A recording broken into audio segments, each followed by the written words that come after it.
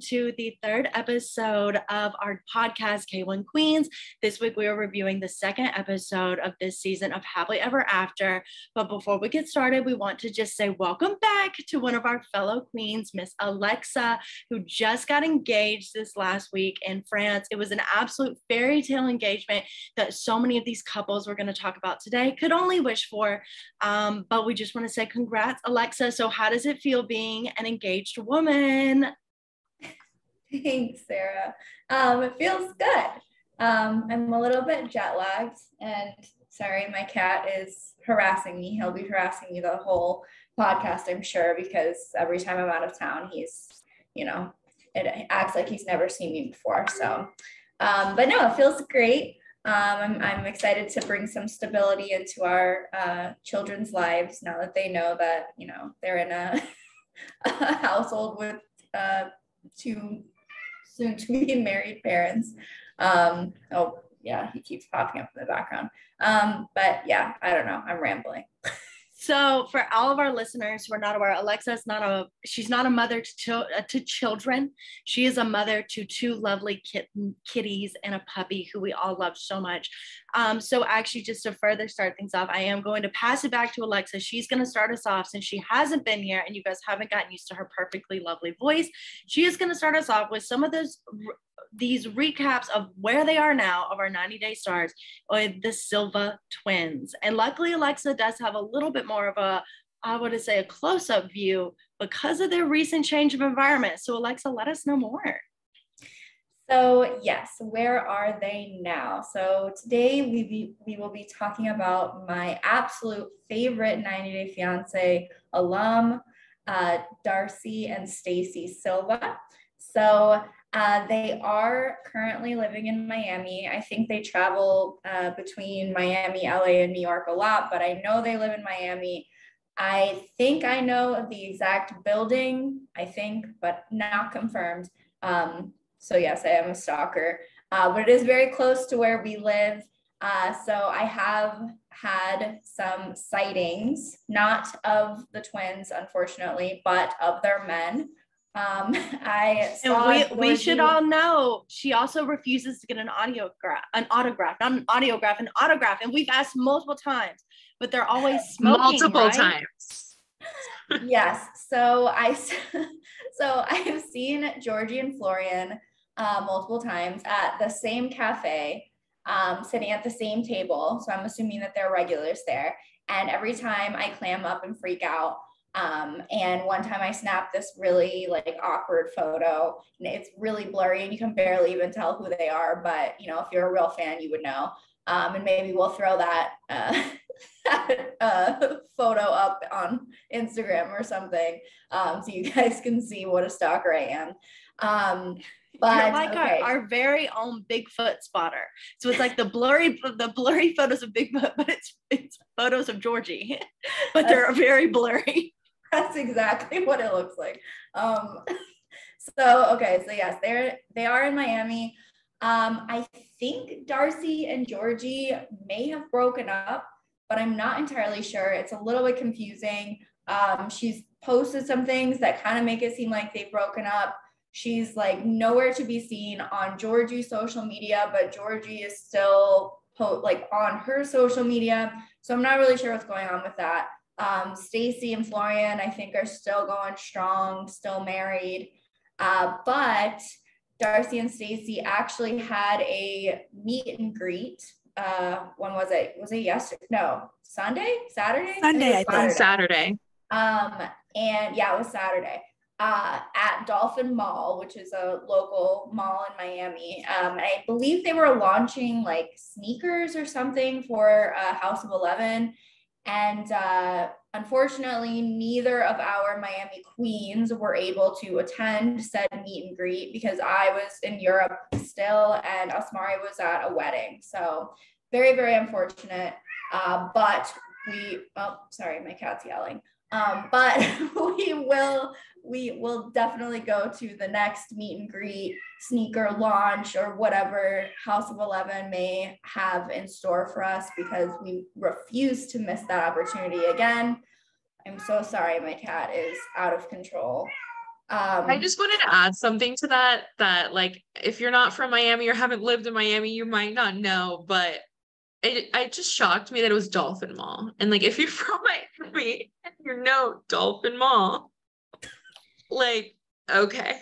Like, That's a choice. I am not from Miami, so I need you to tell me what's up with Dolphin Mall specifically. Okay. Dolphin Mall is interesting. You know, you get all sorts of people. Dolphin Mall, and it's very just close say to the it, airport, Asmari. so... It's for the poors. It's for not. It's not a nice place to be.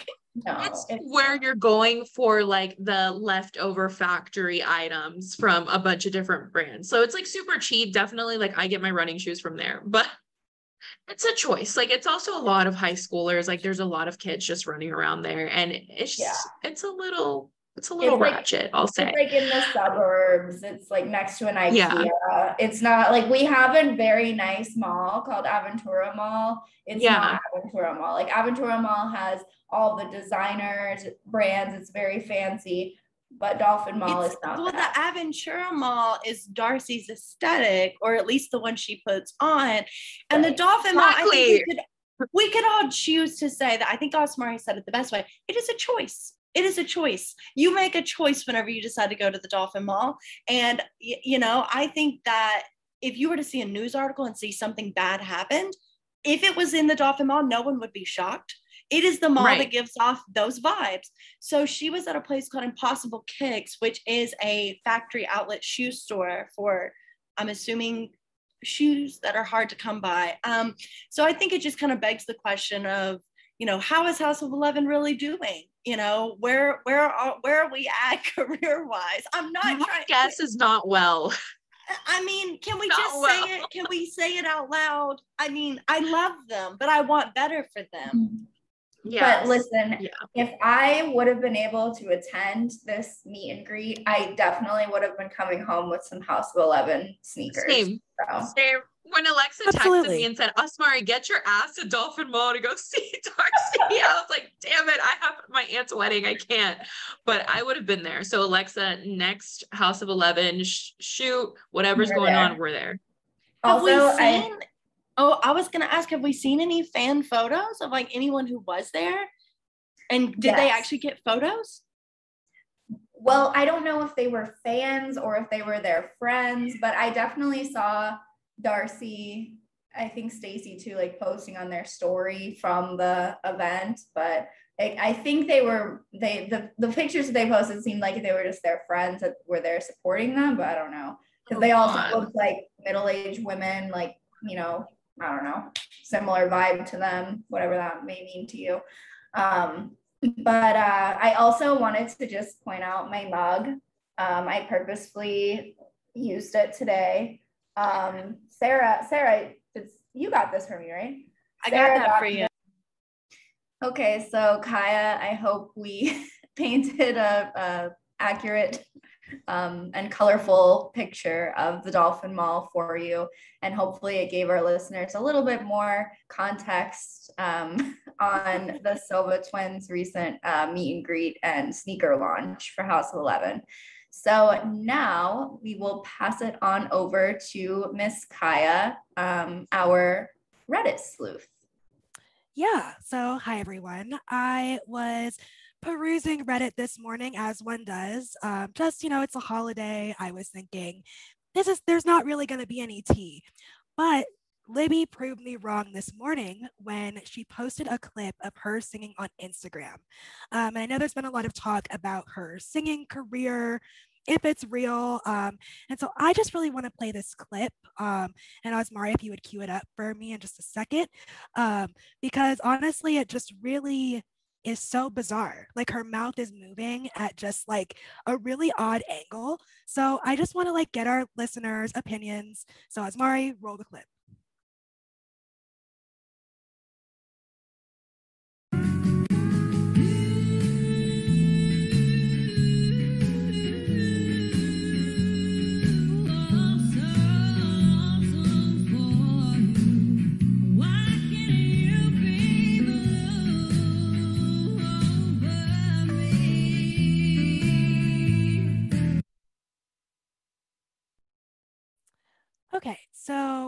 heard the clip. What did you guys think? Immediately no. I've seen what I need to see. Immediately no. No. Literally, my first thought, which I know we're gonna get into it when we talk about all the couples, but this isn't very nursery rhyme to me. Yeah. It's not. It's not country. giving lullaby. It's giving No. country chic wailing. Yeah. Lots of Baby wailing. shark vibes, you know? Yeah. Oh Yeah, my God. okay, so I'll actually say I didn't realize she had uploaded that from her account. I thought that was like a video. I didn't realize that she had enough confidence in that video to say, hey, hundreds of thousands, if not a million followers, this is me, and this is how I want to debut my singing career. That is what happened, Sarah. Yes. And can Plus, we? Mari said it was a choice. What That's a was choice. We all make choices. And what was the date that this was posted? Like, this is a recent post? Oh, this was like yesterday. Oh, okay. And we're recording this like on the 5th of September. So yeah, this was very recent. I think this was my thought immediately, right? She knew the episode was gonna air where she gets absolutely clobbered in her own studio, the keyboard, in an empty room by her friend. And then she said, you know what would make this better if I launch a soft launch of my singing career right now, today, as the episode drops. Yeah, I mean, I'm also just the reason why I asked when this was posted was because I feel like the video has very much like 2012 vibes. Like I don't know if it's the filter, the video quality, the outfit, but literally what I was gonna say. Like, it's like the way with, I'm sure they make good money, you know, like, and even aside from the show and what they must get paid from the show, like they have like good jobs. I'm like, the fact that you didn't put a little bit more of investment in this, like a little bit more, knowing that you already have a platform, you know, I would invest a little more knowing that like a lot of people follow me and know who I am. So it was a choice. That's going to be the thing for me this week. Like, it was a choice. Do we feel like Andre was the director here? Because I feel like, again, like Osmar, you just said, and I want to echo it. If you know that this is the first time people are going to be exposed to this, like they couldn't even invest in like a video stabilizer. Like I'm in Andre's footsteps, like as he's walking with the phone. So, and in the video at the beginning, I don't think we've even addressed the transition between the blue video of them making out into her walking in a local park. Right. I don't know. Kaya, give us more details on this. And what was Reddit's reaction? Oh, I mean, Reddit was vicious. I mean, I think we all had a good laugh. And you're right, we didn't address that weird, like, blue Twilight 2008-esque lighting, and then they like kiss, and then they like just Libby's walking and singing, which makes no sense because they're married. So if it's supposed to be like a sad song, Andre's alive. He's here. He's bothering everyone. So like, I don't understand what's going on. So yeah, Reddit's reaction was pretty great. I would say it was very unifying this morning to wake up and have all of us just be ripping on Libby. But yeah, so that was pretty much the very mild tea. But I do think this is real because, as you said, she posted it from her account. And so that really means that like this was her debut, which is wild to me, you know, like, again, it's a choice and we make choices here, you know, and that was maybe we'll give her the benefit of the doubt. We'll look forward to a lullaby. I mean, personally, I want to hear, you know, little star, twinkle, twinkle star, that one. I mean, that voice, it was powerful. It was just, it didn't match the mood. I think, Kai, you just made the best point. Like, why are you, like, when I could actually decipher the words, right? It took about 6 times of listening to it. And for our listeners, it is posted on our Instagram, so you can go watch it there as well. As many times as you need. It took me 6 to hear the words. It is a sad song. It is a re-recording of an old country song, wailing for a woman wanting her man to miss her. The video does not match that. So yeah, just thumbs down. But like the singing isn't that bad. Like the actual singing is good, I think. But I think for country, like I think it's decent. Like, cause part of me, when I first heard it, I was like, is this her lip syncing someone else singing, or is this actually her singing? Because it's the singing itself was pretty good, in my opinion. But the quality of the video and everything, no. What Well, like, what I if thought it the wasn't same her exact singing? thing. What was that, Sarah? I was saying, what if it wasn't her singing? Are we 100% certain? I don't think it was her. It sounded like her voice, because I was gonna say the same thing. Like, I didn't think it was awful. Like, I don't think she's a bad singer or anything. I think it's good, but I just don't know if that's her genre, you know? And I feel like, I don't know if you guys got this vibe too, that like she just looks a little bit uncomfortable. So I mean, it could also be because it's something new and she's like trying this out and she's trying to see if this is really her dream and can make something out of it. So maybe she's a little nervous, but I don't know. I'm excited for more Libby singing content. And I hope that they end the season with like a concert or she has it's at the tell-all. A concert? No, they make her sing live. Oh my god. You know, like on They The might. Bachelor, where they do like the double doors moment. I just want like Sean Robinson to like introduce her and then like have like a double doors moment at the tell-all. What do you guys think? Oh That would be god. hilarious. This is what I want. I want someone to say, Libby, sing for us, just like her friend did. And friend is in quotations if you're not watching the full video, because I love the friend who says, if you're going to be a singer, you need to know how to sing on point. And Libby just kept going, no, I'm uncomfortable. I want that on the tell-all. I want Sean to say, Libby, sing for us. And then Oh my she just God. bluntly would continually Oh, refuse it. 100%. That's 100% going to happen. So she better get ready. She better warm up.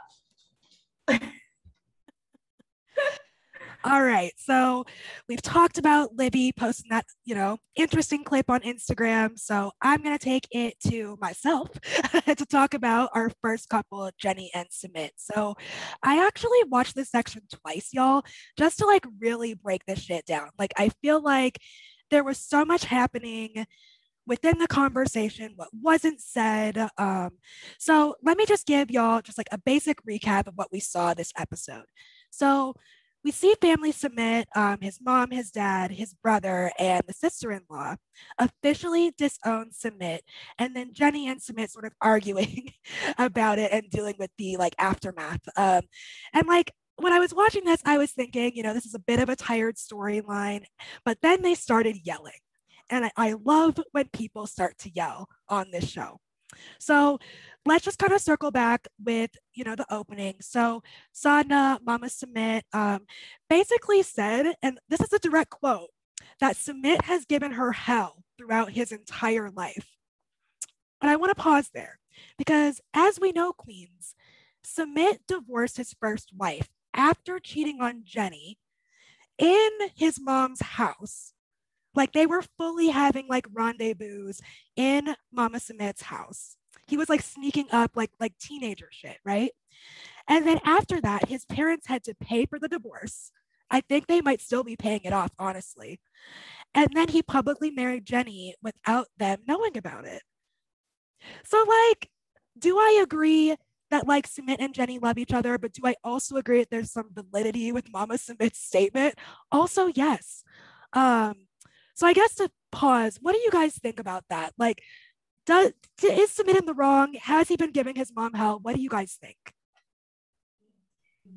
I agree with you. I feel like, especially with everything you just shared, because I didn't know a lot of his background. Like I had seen them like bits and pieces in other seasons, but I didn't know the full story. And just from hearing that, like I kind of am siding more with the mom now. Like now I get it. I think that was probably just her breaking point. She was like, you know what? I've gone through all this shit with you and you're still doing this shit to me. Like I think I would react the same. Because at first I was like, she's overreacting a little bit. But I think that was her breaking point. I think that was it for her. She was like, I need space from you. Like I can't do this.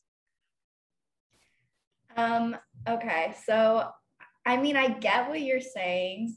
Like Sumit was definitely problematic, but I also like, I don't know, when I was watching the episode with Kyle, we both looked at each other and we were like, that woman is evil. like she just, I don't know, she radiates like evil villain energy to me. Like she's very, I don't We know. agree. She's so manipulative and like, I don't know. She just, I understand even from like an American cultural point of view, like a 30-year age difference is huge. And when it's the woman that's older, it's also, it's not fair, but it's true. Like an older man tends to be more accepted than an older woman in the relationship, right? But from the standpoint of the Indian culture, like I understand that societal norms are very, very strict, and it's very, very important to kind of maintain the status quo and go with those norms and not break from them. And this is definitely breaking the norm. But just the things that she says, like I think it's like you can be upset about it, but you don't have to literally be like, because in a previous season, she literally said she would like kill herself if he married her, and like just super manipulative shit like that. Like, oh, you're uninvited for my funeral, like all that kind of shit. Like too much. It's too much. Well, and let's call it out. So I actually have some direct quotes because I watched this scene twice. So basically, so then we get into this part of the argument where it sort of devolves into, Sadhna goes, okay, she's half your age. And Sumit's deadpan response of, yes, she is. Like, it really just killed me there because like they're having this same argument over and over and over again. So then Sadhna kind of pulls out the manipulative tactics, right? So like she goes, you're uninvited from literally everything, including their funerals. She uninvited Sumit from their funerals. Like, I'm sorry. Which I'd love to say, who's gonna stop him? She's dead. Like, also what? Valid.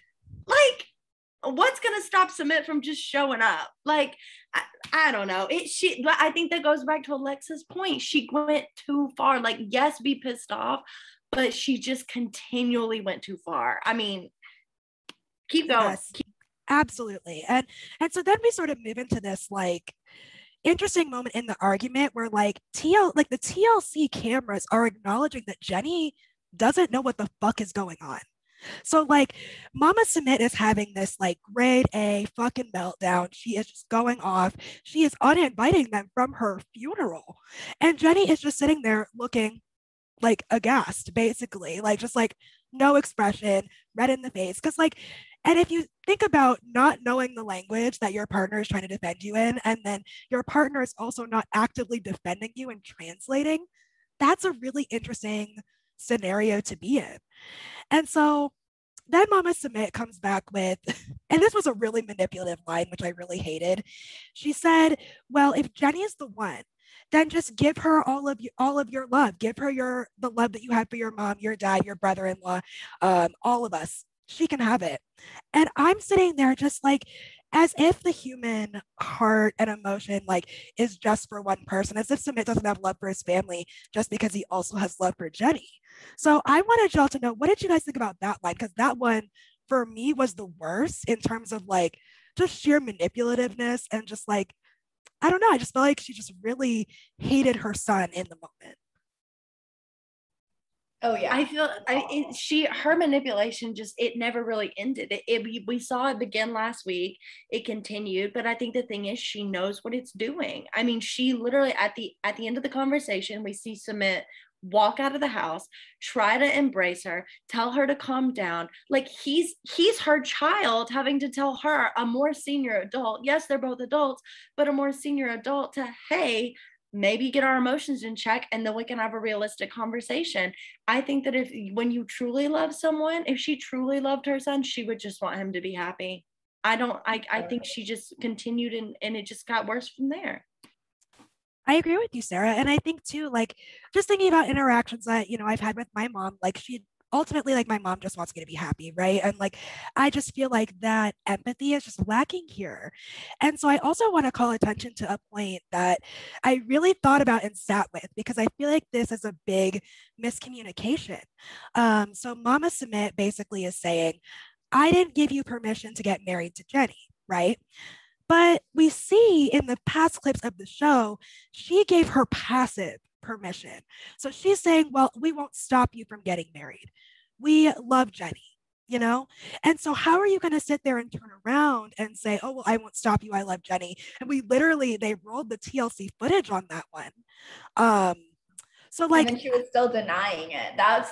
yes. Like literally I was like yelling at the screen, like roll the clip. But like, then I was like, no, they're going to save that for the tell-all for sure. I was thinking about the same thing though, like that point that you just brought up. And I think, again, I know like his mom goes too far, but I feel like I just always play devil's advocate, but like putting myself in her shoes, I think honestly, like, which I think any parent that is probably in a situation like that just goes back and forth with it. Like, I think part of her is probably like, okay, like he's going to be with her. Like, I can't stop it. But I think another part of her is like, this isn't the kind of marriage I envisioned for you. Like, I want you to have children. I want you to have like a long, happy marriage. And especially like emphasis on the longer part, because, you know, we don't live forever. We're not immortal. So I think I was thinking about that a lot. I don't know, maybe not, but I feel like maybe around that time and versus now, she just kept going back and forth with the idea of them being together. And I think now that she knows that they're like married, I think like destroyed her. And then she went too far, of course. Yeah, I would agree with that, Asmari. Like, I think this was definitely the tipping point, you know? Like, I think she had kind of put on a good face up until now, but yeah, this is going to be really interesting. And so I also wanted to like just really quickly talk about Jenny's reaction to all of this in particular, because like I feel like she got really aggressive with Submit. I didn't like that. I also felt like Submit was pretty emotionally intelligent in the aftermath of the fight. So he's grabbing her face, he's trying to calm her down. He's saying, look, like, I acknowledge that this is hard for you to sit here and endure this abuse from my parents, but think about also how hard it is for me having to lose my family and like go through this whole situation because of my love for you.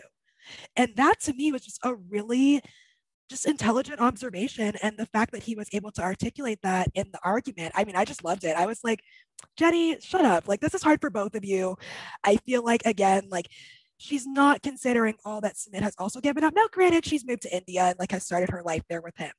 So there's a mutual sacrifice there. But that sort of, oh my gosh, you can see like Bubs like in the background. Alexa, it's so cute. He's so cute. He wants to be a podcaster too. And for the like, acknowledge me. Yeah. And for the uninitiated, Bubs is one of Alexa's cats. But yeah, so that's basically what I thought about Jenny's reaction. So what did you guys think? I'm going to pop off because Kaya, I was with you. And the way that this preview, that's the issue. The way TLC made the preview look was that Submit's reaction was very, very poor. When in fact, when you actually saw the whole clip, because I think the statement was, oh, like now I have to take care of you or something like that. Yes, it could have been worded better, but he was incredibly emotionally intelligent. And when she was like, don't touch me ever again. And I think that's where we actually left it this episode. I was like, girl, you need to run to him because not only is he 30 years you're younger, I don't know, not senior, you're younger. You need to like go embrace him because he literally just stood up to his mother, telling him he is no longer her son out of his love for you. I was just like, I was so proud of Submit in that moment. I was like, look at that. Look at what happens when men's brains fully develop. Yeah, he was a king. He was an emotionally intelligent king. And I was also super proud of him. And Jenny was acting like a psycho. I thought, I was like, girl, like she was like literally laying hands on this man. And I don't know. She's lucky that, you know, Submit was like calm, cool, and collected because she was so aggressive. And I think he also said it perfectly. He was like, you're taking your anger out on me and you shouldn't be taking it out on me. And it was just, yeah. I mean, I understand her frustration because she was sitting there, you know, like we talked about, and she was lost and doesn't speak the language. And I get all that, but the rage was just too much. Yeah, I agree with you there, Alexa. And that's the point that I was going to bring up, that I sympathize with her with how she must felt like just sitting there and knowing that something's going on and literally having no idea what's going on. So I like sympathize with that aspect of it. But again, he literally is going against his family and losing his family because he loves her. So it's like, I'd say that's a little worse than her feeling like that in that moment. Because then he can sit there and translate and tell her everything that happened. I mean, I get he also wasn't really defending her and trying to like include her in the conversation when it's about her too. But I don't know. How do She you popped off. I include really thought she was about to somebody? slap him. How do you include somebody when you're arguing in two different languages? I mean, I don't even blame him slightly, but Asmari, we need to move on to the next couple. So why don't you just continue to carry us? Kaya, thank you for that. We're gonna keep, that's a storyline we just need to stay on top of. Asmari, take us through Bilal and Shida. Yeah, talking about throwing hands. I really thought that Shahida was about to slap the shit out of Shida. I was like, literally like, what is happening? And when she stood up, girl, like, what is about to happen? But you know, I know sometimes I sympathize with Bilal and I go back and forth with it, but like, I am also thinking like how awkward it is to be in the situation that he's in, you know, like he has Shahida, who he was married to, he has 2 children with, so he has to have some sort of relationship there because they're co-parenting, and then he has his new wife. So I can't even imagine like how he feels. Like, of course he needs to stand with his wife because that's his current wife, but he also doesn't want to burn bridges with the mother of his children.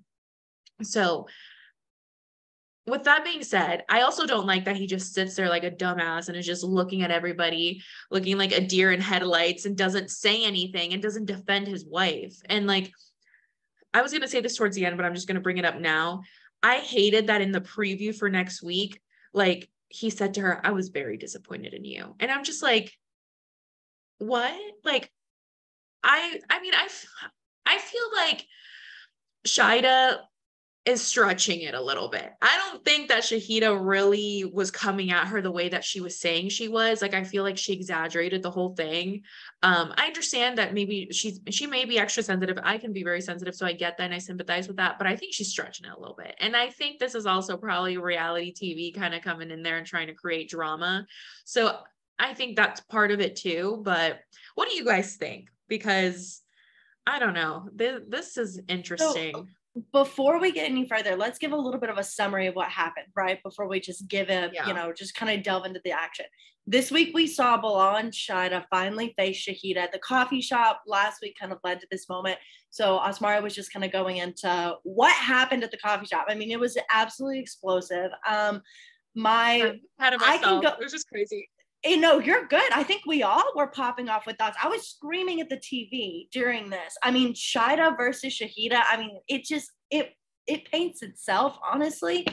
I will say my very first thought, I completely agree with Asmara. I think Shida over exaggerated, but I don't think it started that way. I think that Shida was upset, right? And then Bilal continuing to be this like super passive person for some reason.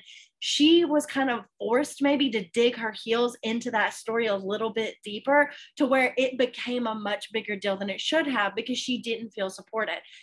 Fast forward, you're now sitting there. All she was saying, and y'all, I'm married. I've been in this conversation with my husband.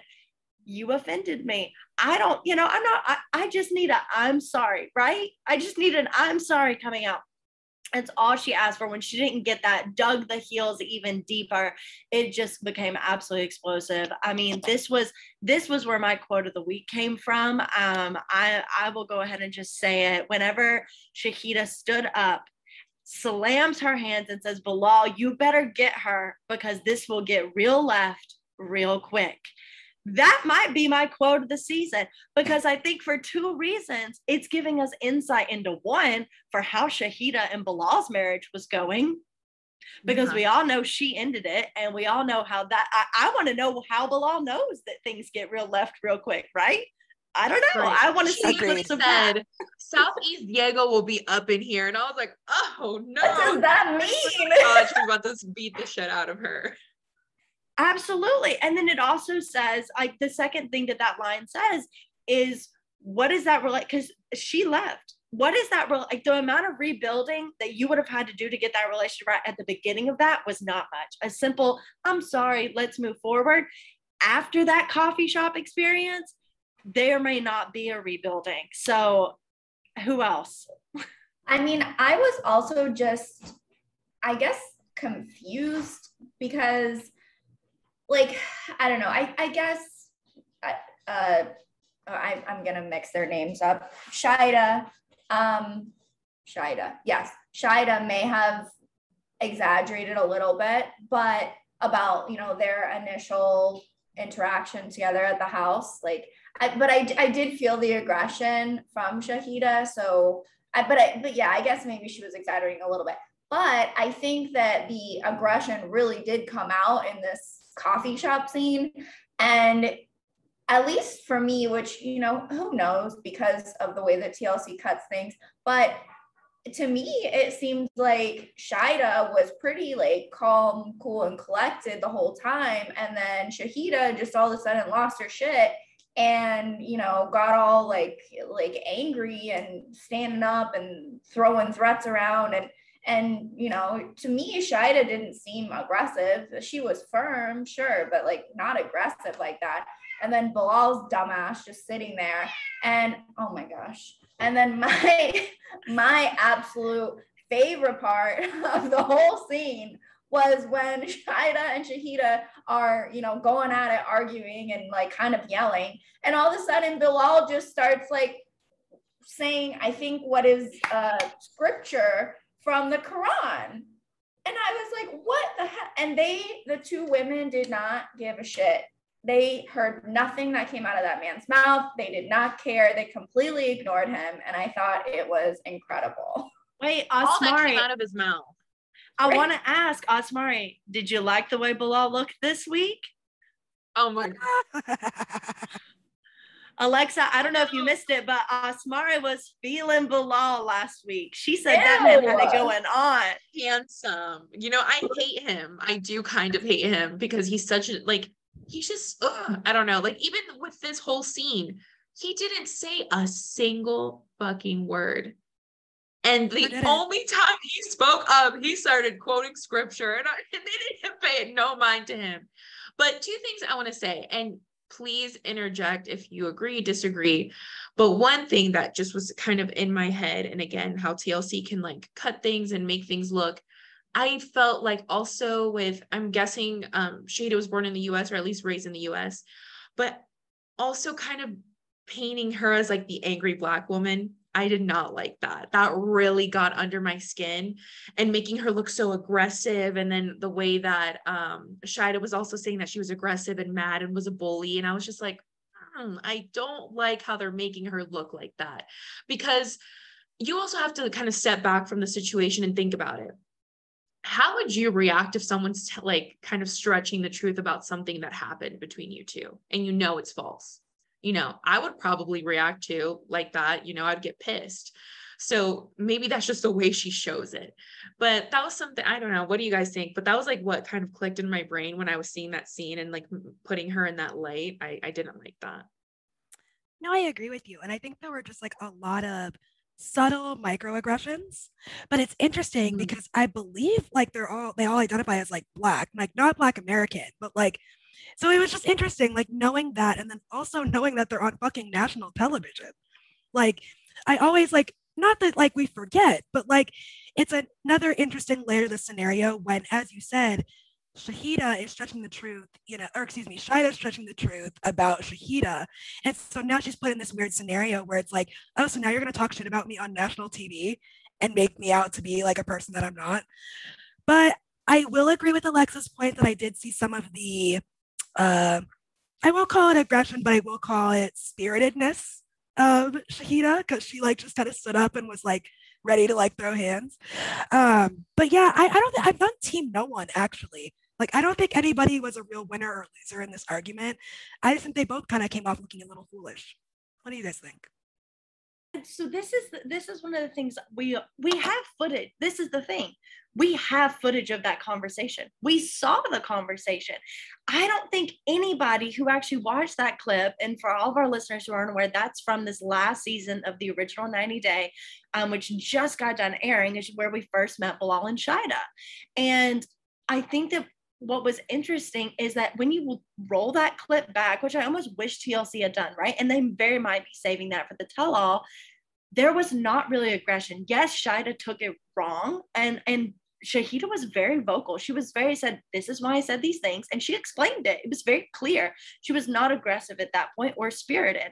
Then they get to the coffee shop. And so Asmara, I'm going to say, if I know what happened and there's footage of what happened and someone is overplaying it to that point, but I'm going to then push it a little further, right? Shida kept saying something that I don't know if I'm an ex-wife would have pissed me off. I don't know the exact dimensions of their relationship. I don't know when Bilal moved into that house, I don't know. But I don't know if Shahida is remarried, but I do know that Shida kept saying, you came into my house. And I was like, ma'am, you had been in that house for less than 10 days and were very, very unaware if you would even be getting married to that man. So now if Shahida had lived in that house with Bilal at some point, and there are emotions tied to that house might have been involved in the divorce agreement. That house could have been a lot. And she's saying, you came into my house. Like suddenly Shida owns something, like is more a part of her children's lives. I mean, that is such a huge change, having another woman playing stepmother to your children. That itself is such a huge change, that if that woman is coming, like, I know me, like, I don't even have kids, but I promise you, if I did, it would have been hands on sight the second a woman is saying, you came into my house. Like, ma'am, no, that was my house. Like, I don't know. Oh my gosh. Sorry. Well, one thing that I said last week that I wanted to repeat again is that, I don't know, I get a little bit of both sides, but like with Shahida's point of view, like, I don't think it was appropriate for her to also go and have that conversation with Shida. I think that was something, if that was a concern of hers, or Bilal expressed that concern to her on the side and we just didn't see that, and he said, I'm gonna, because she obviously knew about it. They had to have talked about it. Like, Bilal needed to bring that conversation to Shida. Shida and Shahida did not need to have that conversation. I don't think that was appropriate, because Shahida isn't in that marriage. Of course, she has children with Bilal, and she's probably thinking of the children's best interest, but she had no place in that conversation, So I think Bilal really fucked up on that end, where he should have been having that conversation with Shahida, not Shahida having the conversation with Shahida. And just to be clear, we're talking about the prenup situation, right? So the whole initial conversation was Shahida talking to Shida, kind of trying to convince her that she needed to sign the prenup, and explaining, why she needed to sign the prenup and all that. Exactly. And I think that sums it up right there. I think that this entire disagreement would not exist if the proper discussion paths have been taken first. So Asmari, thank you. I think that's a really great ending note on them for this week. So let's go ahead and move on to Alexa and Bubs. He keeps kind of coming in and out of frame there. So let's go ahead, and you are going to give us more on Elizabeth and Andre. Yes, I will. And sorry if there's noises in the background. We have a zoo here, and they're all very excited that mommy and daddy are home. So there's a lot going on. But okay, so this week with Libby and Andre, there was definitely some drama. So we saw that Libby and Andre bought a house. So they threw a housewarming party. There were some interesting guests invited to the party, which we can talk about a little bit later. Then, of course, Libby's sisters were at the party, along with her father and her mother and stepfather, I believe, was there too. Libby also kind of introduced the idea that she was going to start pursuing a singing career. which, you know, we may have thought, oh, she's going to be the next Ariana Grande. But no, she will be singing nursery rhymes, whatever that means. What else happened? So then there was also some drama surrounding Charlie and his alcoholism and the fact that he's kind of been excommunicated from the family, except for the mother. The mother's in denial about his alcoholism. So there was some drama surrounding that. And Pam, the mother of Libby and co, got into an argument with Andre as well, and sort of insinuated that he was also an alcoholic or had issues with alcohol that were comparable to Charlie, and that definitely caused some fireworks. So that's kind of the recap. So we will. The issues were based solely on his ethnicity as well. Super problematic. Oh, yeah. About him being like Eastern European, yeah. So, okay. So about the housewarming party. So they had a housewarming party. The catering looked fantastic, which was a little strange because there was like, I don't know, 10 people there or something. At least that's what it seemed like. Half of which were family. I don't know, that was weird. But the guests that were invited, I wanted to get everyone's thoughts on that. So according to Andre, the people that he invited, they're very intelligent people. Made that blanket statement about them. And then his immigration lawyer showed up, some guy that worked in mortgages, whatever that means, and his wife showed up. Just some kind of seemingly random people showed up, but I guess intelligent people. I don't know. What did you guys think of the people that showed up? I have a couple thoughts. I think that either they were TLC like paid actors or Andre really fucking invited his immigration attorney, which honestly is a power move, I think. Because there was that scene where like in the previews for the season, he was like, I am going to get deported. And so that's true. That's true. So maybe possibly he's trying to protect himself. Wait, what if the mole that supposedly what if the party is where it happened? They made the connection. The mole. There's a mole. So I'm gonna. Mole is Charlie. It's Charlie. I'm going to Charlie. There's two parts of this couple this week that absolutely made my life. I screamed at the screen. Number one, I don't know if we've met the mom before. I mean, we had last week, but we know Chuck and we know the mom. We know they're separated, seemingly very amicable. They're standing next to each other the whole time. But the absolute all-star was when the mom does her one-off interview and her husband, Walt, silent Walt, is just standing there. We've never seen Walt before, but suddenly he's there. Absolute MVP of the episode. Number two is obviously we heard the sister say, oh, Andre just invited people he wants something from, right? That was a pretty clear He's an quote. Opportunist is what He's they an said. Opportunist. But the moment that they walk into Libby's studio, and studio is once again in quotes, which is apparently it is a blank room with not even paint on the wall, with a keyboard. And the woman says, oh, piano? No, that is actually a keyboard. And then she says, oh, because this is how I know TLC had something to do with it. No one would have walked into that room and see a single keyboard and say, you must be trying to start a singing career. That is not, there are several steps missing there. So then when she makes the next comment, the friend says, oh, you didn't tell me. Did you know I was a singing coach or whatever the fuck Professional she was? Singer. Professional Yes. singer.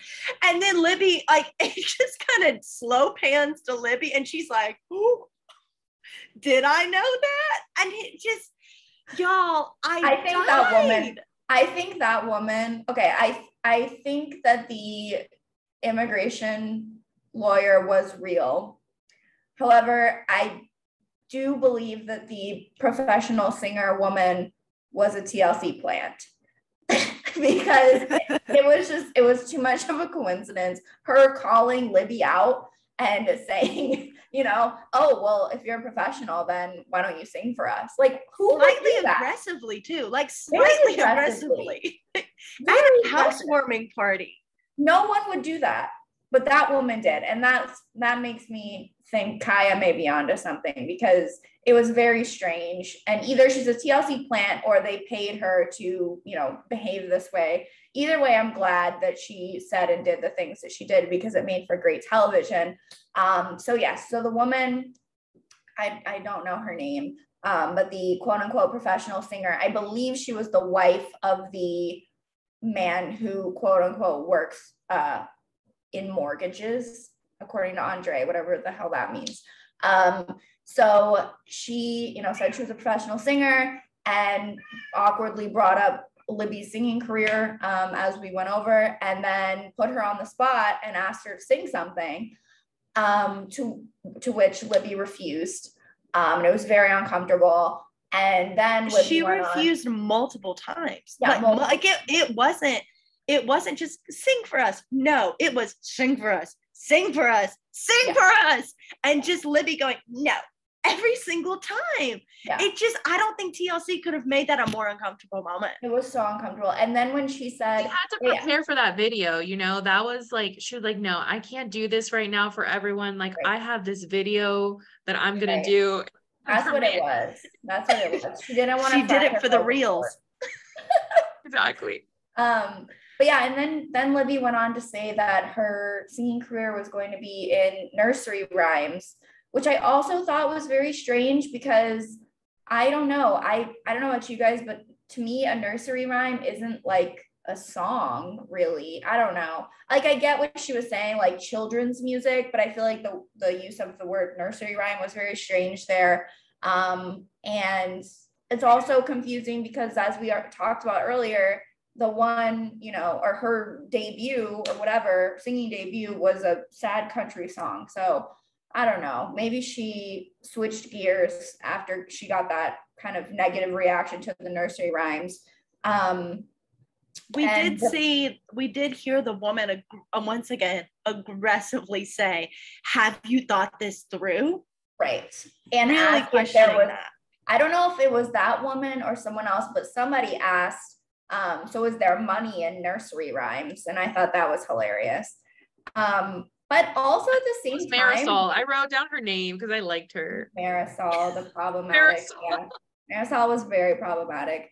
But I don't know, like, it was funny, and I loved, you know, everyone attacking her because, you know, makes her great television. But when you really sit back and think about it, like, why were they attacking her? Like, so what? She wants to sing quote nursery rhymes. Like, who cares? Like, I don't think at any point she said that this is really a career, or she wants to make a lot of money doing this. Like, she kind of made it sound like it was just something to relieve stress and like a hobby almost. And all these people are like jumping down her throat. Like, Chuck's like, oh, what about your commitment to me? And everyone's like, oh, what about the money? Like, just let the damn woman sing her nursery rhymes and be happy. Like, geez, you know? Like, she never said, I'm quitting everything and I'm doing music. She just said, I want to explore that side of something that I've always wanted to do. Like, I don't know why everyone's like freaking out that and thinking she's going to like end it all in her career just to pursue singing. Like, I mean, her entire family is haters. The entire family is haters. We know that.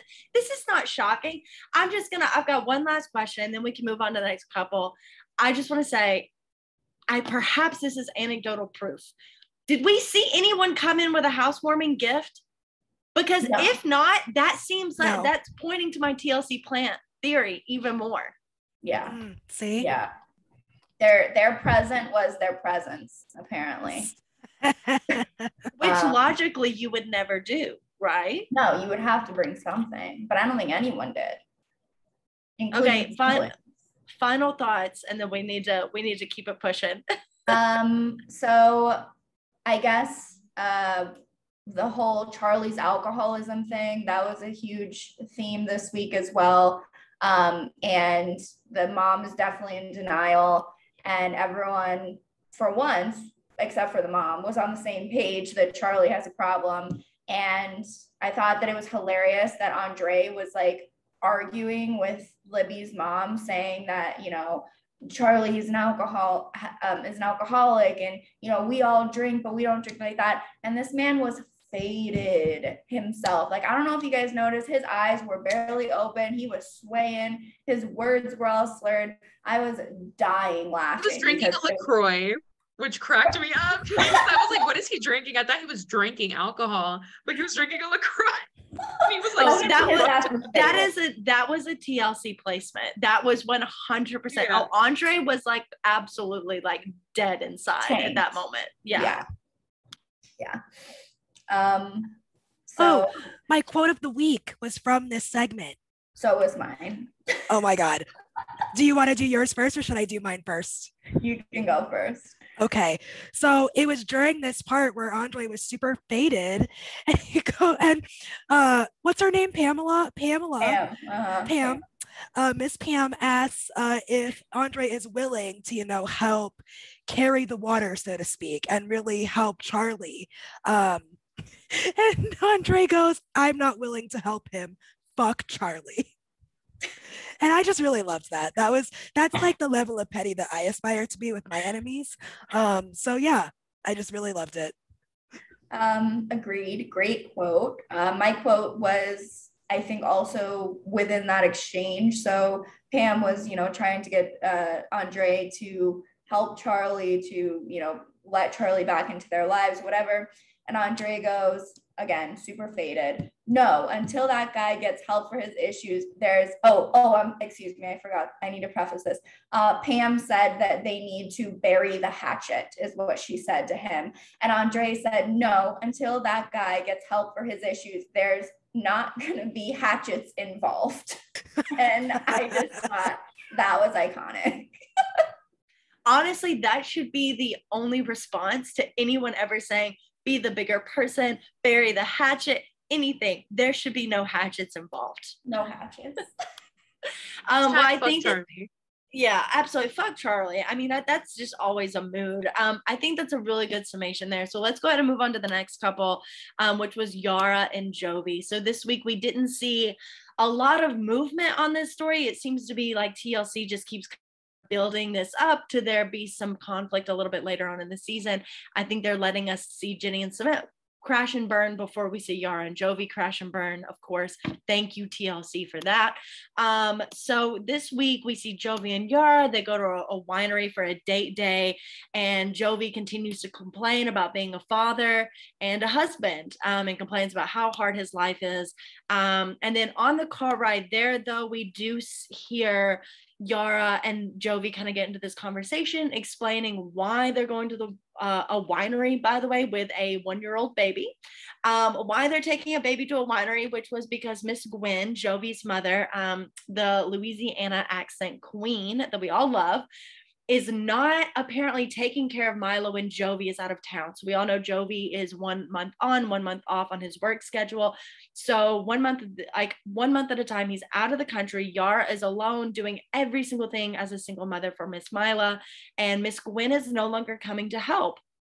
We do see later in the preview a little bit more of an explanation of this by simply just the statement of, "I'm not anybody's nanny," which was very interesting. There are some cultural differences here of why Yara would be upset about Miss Gwen not taking that as a responsibility, because in Ukrainian culture, the mom or sisters would be in the home the full time to help out a new mother with their child, and they would be very, very happy to do it.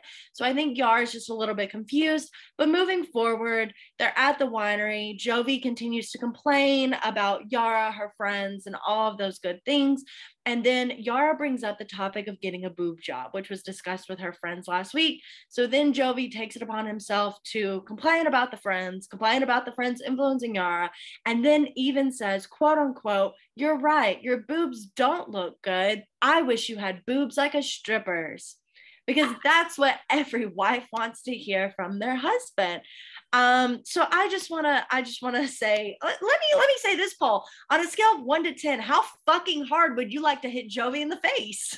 I'm a 10. 20. I fucking hate him. Like, I literally wrote in the doc, Jovi is a fucking asshole. And he is. like at first, when last week when Yara told her friends that Jovi's like had made negative comments about her body and her boobs, I was like, oh my God, fuck Jovi. And then like the way that he was acting about the boob job, like, oh, you don't need it, whatever. At first, I was like, oh, so maybe he didn't really say that. But then when he made the stripper boob comment, and then he was like, I mean, in reality, they don't look great. Like I was okay, right there with you, because at first he said, oh yeah, you look fine the way you are right now, but you could be better. The second a husband or even just a man hears themselves saying a compliment and then utters the word but, they should, at that moment, they should unalive themselves and just don't move forward. There should be no but. But the moment that killed me was when I think it was like his confessional or whatever, his one-on-one. And he said, if it wasn't for her friends influencing her, she would have brought it up to me sooner.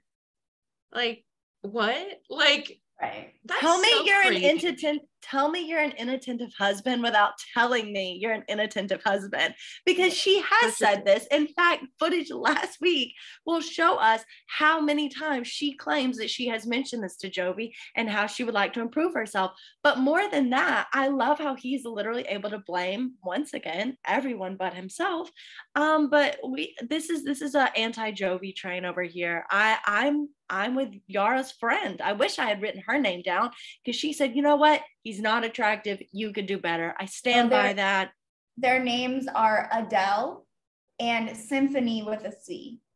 I think it was Symphony with a C. I think it was Symphony is the girl I want to absolutely, I just want to stand her, because she said what we all know, and Yara could do better than the man child that is Jovi. Okay. So those are my thoughts for this week, but we didn't see a lot of progression. I'm interested to see how the conversation looks like with Miss Gwen, if there's a little bit more of a backstory about why she felt like maybe she was being taken advantage of as a nanny. I'm sure there is, because she seems like a nice woman. Like it was pretty shocking to me when they said that she like didn't want to watch Mila. So I don't know. It was also weird though that she said that he was, because for his job he's gone for a whole month, and that entire month she's not gonna go. Like, I don't know. Like, I feel like even as a grandmother, like knowing that your son isn't there and she's by herself and she's a new mom, like at least once, and she doesn't have family, she doesn't have anybody. So that's kind of weird. I don't know if maybe they talked on the phone or if she would even check in with her, but the way that Yara was saying it, it was like she just wouldn't come around for a whole month when I'm by myself. So I guess we just need more background on that. And you can tell that Yara is upset. I mean, Yara is visibly upset. She's crying.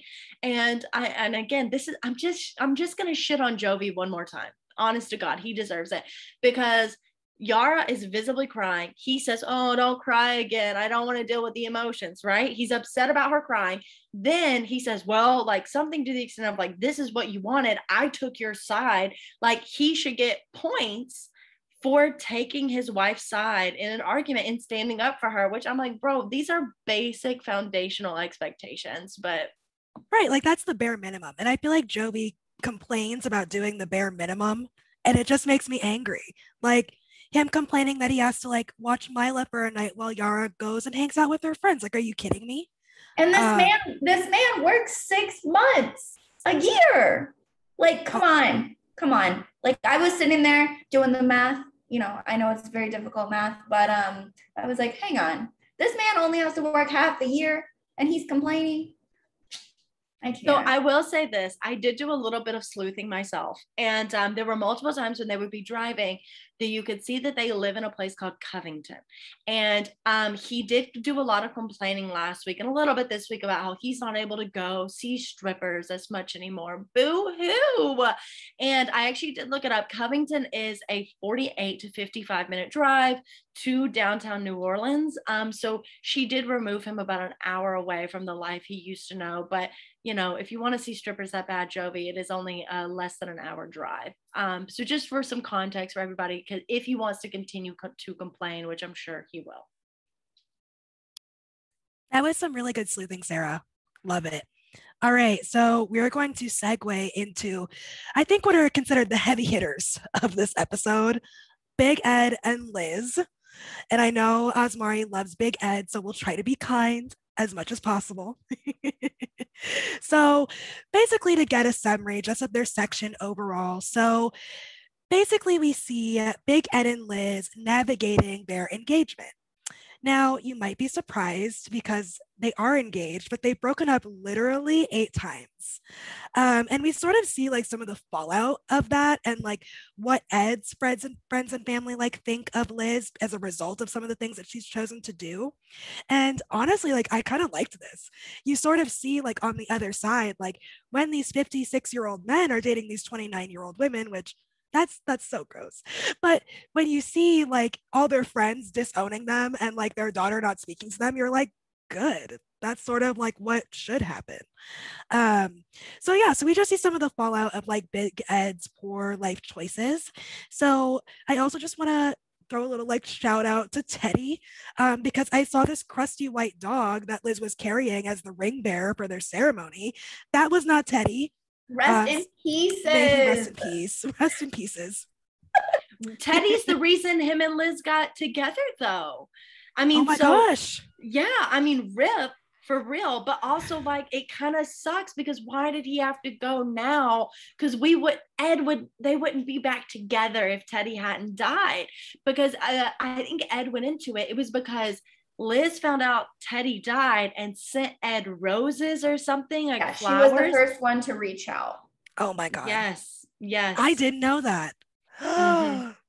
Wow. And they adopted 2 Malteses. It was within weeks of Teddy dying. And honestly, I thought it was disrespectful. I agree. It feels like when like a man's wife dies and then he gets married like 6 months later with like the secretary. It feels like that. These Malteses are the secretaries. Yes. And in reality, like, I don't know, Liz said, oh, I was just so concerned about Ed because I knew that, Teddy meant so much and whatever. I think it just meant she wanted to be back on TLC and get that TLC check. So she saw this as an opportunity. So she sent him some roses. That's all I'm going to say. I'm going to say this. If you're a woman she's 29, 28, 27? 29. And a man has broken up with you not once, not twice, but 8 different times. Via text, every time, via text, which honestly only makes it worse. So thank you, Alexa. Sounds like he's a coward. Like, but then, why would you want to be with someone like that? But as a woman, you are going back to that man. You are making the first move. There is something inherently wrong with this woman. And if it is gold digging, I promise you, sis, he ain't got it like that. Like there are better. He has no neck. He has no neck. He has no neck. And he probably doesn't have bread like that either. So no neck and God. Not near enough bread to say that is a marriage worth having.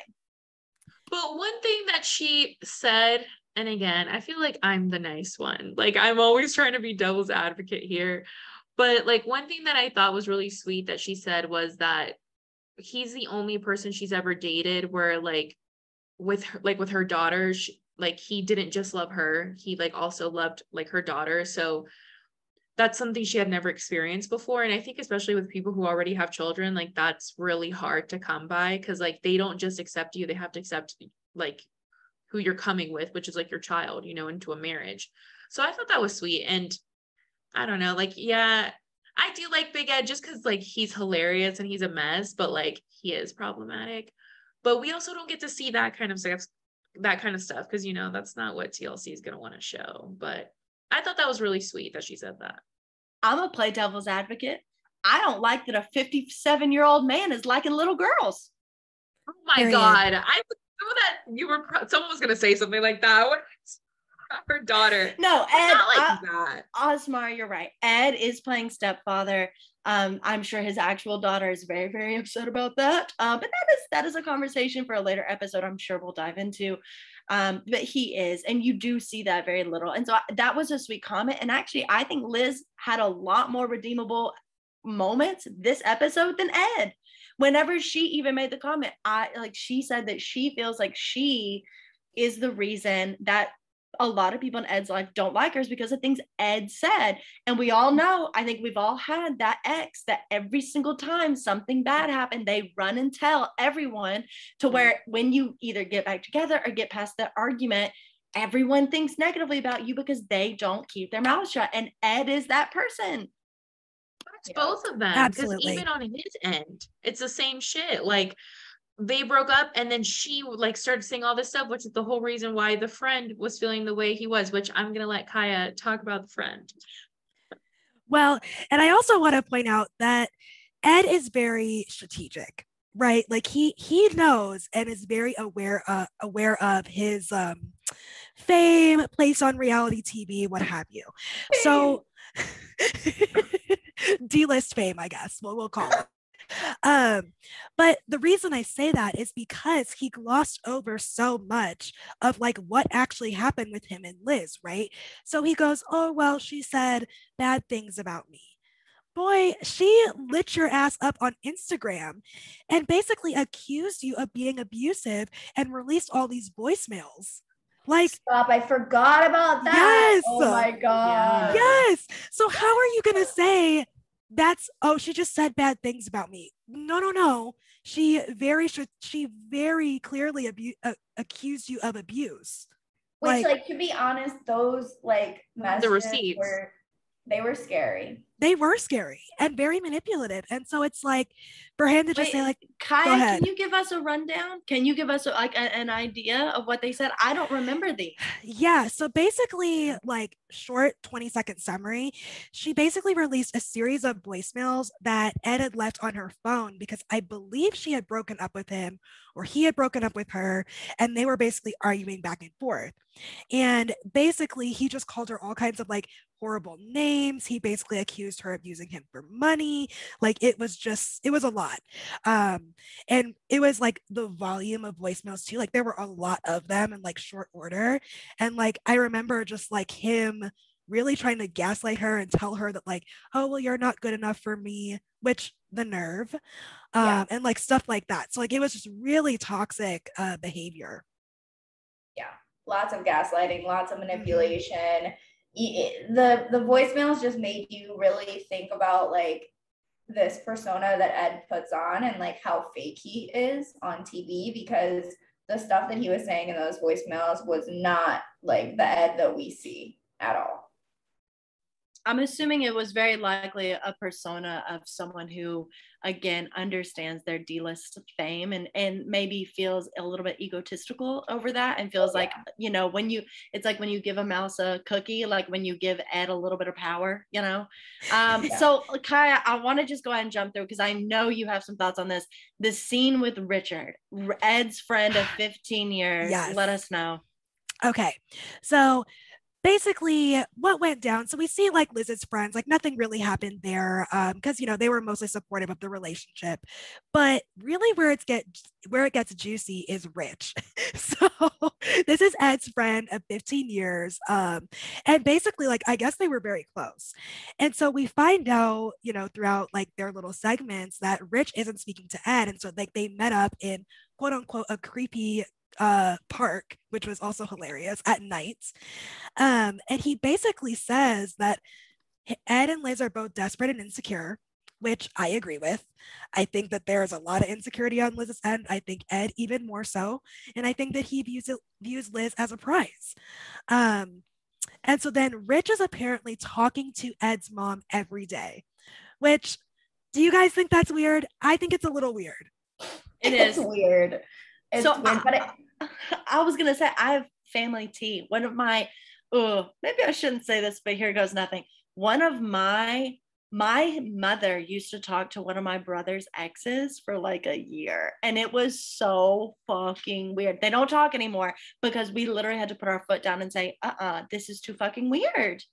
That is weird. I mean, ex is different than a friend. And I don't know if you guys know, like, how long have they been friends? I know it's years, but I don't know. Like, it's is it 15. 15. Since they were 15 or 15 years? No, 15 years. So not since childhood, which means he would have had to have forged a relationship with his mother as a grown man over 40. But also, I don't know, because part of me feels like maybe that his mom is reaching out to Richard, because the way that Richard made it sound was that she kept calling him. Like, she called me and we talked about XYZ, and then Ed was making it seem like Richard was reaching out to her. So I don't know. I feel like maybe the mom she was calling him, like, talk to him, like he needs to get out of this type of thing, you know. I did go to Richard's Instagram. Okay. Because I am who I am. Love it. So I went to Rich's Instagram. Rich does have, I think, 3 different posts featuring him and Ed's mother actively hanging out, which was a little weird. And then I also went to Ed's mother's profile, which was very interesting because it seems like she does not know how Instagram works and reposted she's like the same. Yeah, something. She reposted the same photo 18 times. Oh my God. So she has a. She has a grid of the same photo 18 times. Stop. Please screenshot that and post it on her Instagram. Richard and Norma is, I think, her name. Richard and Norma are very friends. I do understand the confusion there. I think that, again, I think the biggest lesson to take from this is you have your best friend, your mother, your daughter, your whoever the fuck else in your life saying, hey, bro, we don't support this. At what point do you wake the fuck up and say, you know what, maybe instead of thinking all these people are out to get me and are haters for my happiness, they actually love and care about me deeply, enough so where they're able to see when I'm making troubling decisions. Right. And that's really like where I come in. Like, I just don't understand why Ed doesn't realize he's the problem. But I guess that would require self-awareness. And we're not sure that Ed has that trait. No, he does not. And yeah, like, and it's just like, how are everybody in his life, his friends, his mom, like his daughter isn't speaking to him because of this. And he's just like, no, I'm going to barrel through. Go ahead, Alexa. But I will say this, and, you know, I'm sure Asmari agrees with me here, that at the same time, during the whole conversation with Richard, I was thinking, like, why? And Ed made a valid point. He was like, you know what? Me being with Liz doesn't hurt you. It doesn't hurt my mom. It doesn't hurt my daughter. Which, you know, okay, yes, it would hurt his daughter if she was like a kid, but like, she's a grown woman. She's older than Liz, I think. So it really doesn't affect her. So I guess I was kind of agreed with Ed on that. Like, why do all these people care so much? Like, okay, fine, give your opinion. But clearly Ed doesn't give a shit about that, about your opinion. So it's like, either you just I'm gonna argue because they wouldn't give a shit if Ed didn't ask them to every damn time he broke up with her. Ooh, that's a good point. If he hadn't gone to them and bitched about her every single time he had a slight issue with her, they wouldn't be emotionally invested. This would be another fling for them. They would not care. But at the same time, it's not just him dating anymore. Like, you know, I do, like, if they are actually these people who love and care about him, and he's marrying someone, I mean, you do want to get to know that person. You do want what's best. I mean, marriage is a huge commitment. So, like, I see both sides of it, but like, I just feel like Ed is he is sleeping in the bed that he made, and he's really uncomfortable.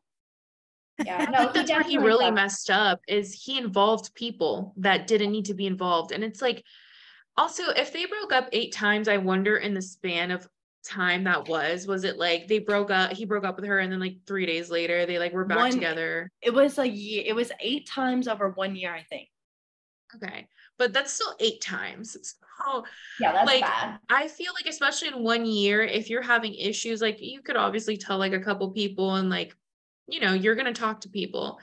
But he decided to involve everybody and say everything and anything about her, like, in those times that they kept breaking up. So he literally involved other people that didn't need to be a part of it, and probably wouldn't be in the situation he is today if he would have just kept things between the two of them. And I think they were both just super immature about the whole thing. And I want to add one more thing too. This would be, I think I would be more on Ed's side here if we did not actually see Ed once again put that ego to the test in his season of the single life, because it's not like that was a year of him completely focusing on Liz and growing and learning about each other to get to this healthy engagement.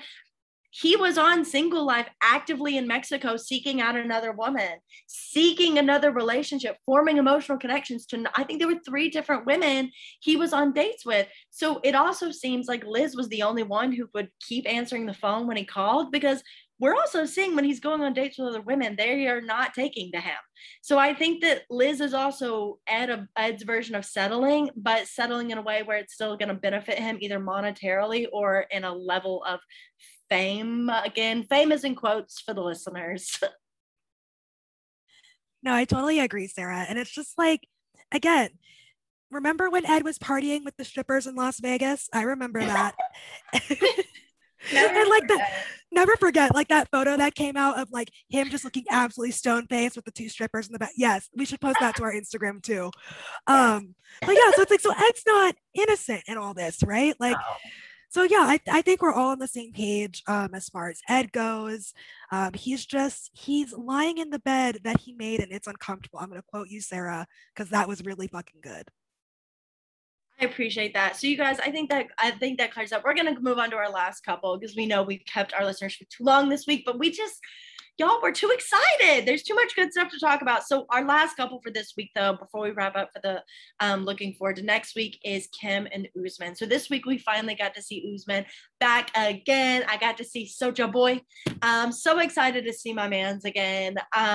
So we see it. This was an interesting week because we see both perspectives. So episode kind of starts out Usman doing like a soft launch, as us like Gen Z would say. He's doing like a soft launch of the idea of him marrying yet another older white American woman to his older brother, who once again, we've seen this with baby girl Lisa. He's like, why do you keep doing this? I think the brother is like exhausted at this point because I saw much less of a fight than when it was baby girl Lisa. And so that was just, he just is kind of making these plans about his green card. Again, we're here, once we start hearing that word, I mean, red flags popping up for all of us, then it kind of pans over. Now we're seeing Kim again, who once again, I think she's falling into this same pattern of Big Ed. She keeps involving people in her story. And then the second they disapprove, she gets really, really defensive and emotional. And I'm like, if you know you're going to go ahead and just do it, why do you keep having to tell people? Because the more people you tell, the more your feelings get hurt. But this week was really special because we get to see Jamal. And Jamal is her son, who is not ugly. I will say Jamal is like, every time I look at Jamal, I'm like, okay, Kim. She really popped off with that one. But we also get to see her mom, which we all know has since passed, which means this episode would have had to have been filmed earlier this year. Yes. I think, yes, RIP to the mom. We think she passed away early this year in January, I think someone had said. So we do see one of the last clips. I'm sure that'll get tackled at some point this season. Because I think the mom passes away after she gets back from this trip to Nigeria. So the mom and Jamal have a conversation. Kim once again, and last week it was her friends. This week it's her mom and son. Proposes this idea of proposing to Usman and all of this good stuff. Jamal kind of laughs it off, but is really supportive because he wants his mom to be happy. And the mother, she wasn't unsupportive. Again, she just says she wants her daughter to be happy. So it was a little bit of a better conversation for Kim. Still, she got very defensive. We didn't get a walk away this week, which is growth for Miss Kim. But that's kind of where it left it. I think that maybe we'll see her in Nigeria next week, maybe the week after, but what are you guys' thoughts? What do you guys think is going to happen? I just wanted to shout out Kim for being a feminist icon, for suggesting the idea of proposing to this man as a woman. Loved that. I mean, okay. I love the feminist icon aspect of it, but don't love that she's proposing to Soulja Boy, because I think we all know that their relationship is a train wreck. But I think I would love it more if it was not this relationship, because I know it's going to bite her in the ass. Yeah. Right. Like I can kind of picture Kim proposing to Usman and him saying no. Yeah. You know what I For mean? Ooh. And not necessarily saying no because he doesn't want to marry her, because I think we all know that he wants to marry her for the green card and to become the most famous person in the world, as he said. But I like think Michael Jackson. Like Michael Jackson, yeah. But I think he may say no because she's proposing to him, and like he's kind of a the culture, like any man that gets proposed to, I feel like that's kind of in most cultures is a little bit untraditional, but especially for him, I feel like that might not go over so well. I want to point out this comment too, and we all know this is one of the reasons I love this man. He is a scammer at his heart. That man scams, and I think the quote that got me this week was Kim saying, "Never once has he asked for the K1. I'm doing this all on my own." And TLC knew what they were doing, because then that's the very next clip where we hear him say, "Well, I will get my green card and I will go to America." Bitch, he been known about the K1. That is all Usman is thinking about. Why do you think this isn't his first rodeo? Like, this is his second time on the show. Literally. Like, did she not watch the first season? I love also, and this is just a quick note, I love that baby girl Lisa and TLC have such a separate relationship. He can't even say her name anymore. He just has to keep referring to her as the ex, because I think there was some suing going on, because as we all know, baby girl Lisa is a racist. Lots to unpack there. But the fact that it's like the ex, like a Harry Potter character, like he shall not be named. And it's just like an old smoker, like an old white lady from like Pennsylvania, so just really iconic there. One last thing too, just to like kind of end it off, that I wanted to add is that, I don't know, like when I saw her getting a little emotional in this episode, I just made me really feel for her. And I feel like it's so, like, it's for me, especially, like, I laugh at her all the time, and I'm just like, oh my God, like, what are you doing? Like, you're so crazy. Like, do you not see this man is literally scamming you? And it's just funny. But then I really start to think, I'm like, I think she wants what so many people like want in this life, is to be loved and to have someone to love. And sorry, I didn't choke up. I don't know what just happened there. So bad for her. And Asmari is such a good person. For love in the wrong places. I mean, she put herself in this position, but I just feel bad. Like she will absolutely be her. She will be her. And Asmari, honest to God, you deserve an award for how much grace you give these people, because we absolutely do not. And we thank you, and we need that on this podcast, because this would just be us berating these individuals. So Asmari, thank you for having a kind heart. But I think that closes up. We all know it's going to crash and burn, but you're right. She does deserve to be loved. And I think that's what people want for her, but it's not going to go well. And the second as a woman that you're justifying your marriage by saying, oh, well, you can have sex with other women, that's fine. The second you find those words coming out of your mouth, you should run. Because there are a lot of 50-year-old men in this country who would, go with her. So let's go ahead and just do a preview for next week. So I'll start it off since I'm already here. So next week we have some fun things going on. We are finally getting Mima. We hope. We said this last week. We're finally getting Mima. So who else are you guys looking forward to? What's going on? For sure her, because like I really haven't seen much of what's been going on with her like on socials.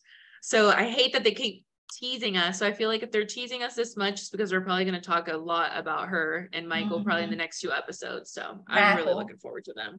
And I also just want to point out that though Angela has had a lifestyle change, as she said, I did notice that she still had a pack of cigs in her titties.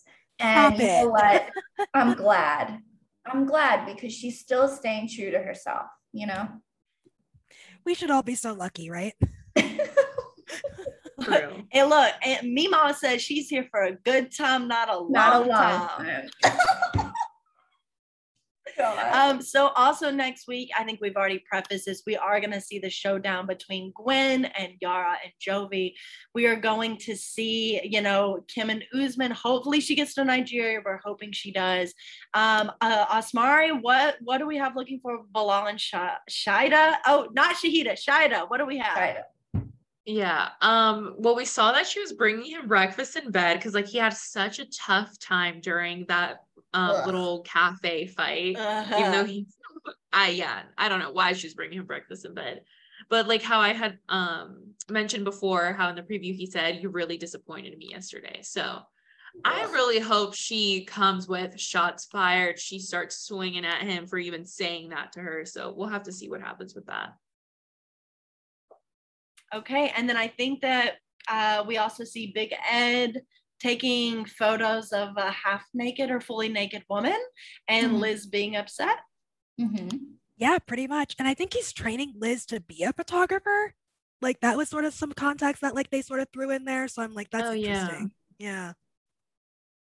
Well, I mean, I don't know what screams career high than becoming a photographer in your late 50s. But I think that pretty much sums up Ginny and Submit. Kaya, any updates there? Are we still going to be on the same thing? Probably still on the same thing next episode. It looks pretty boring. They're just like rehashing the argument. Nothing too crazy. Okay, so we'll probably have a lot of Mima next week. So look forward next week's episode. It's going to be really, really fun talking about Mima and her resurgence and with her new lover. I'm excited to meet him. So thank you guys all for joining. We love our audience. Thank you so much. And we will see you guys next Tuesday. Bye. Bye. Bye.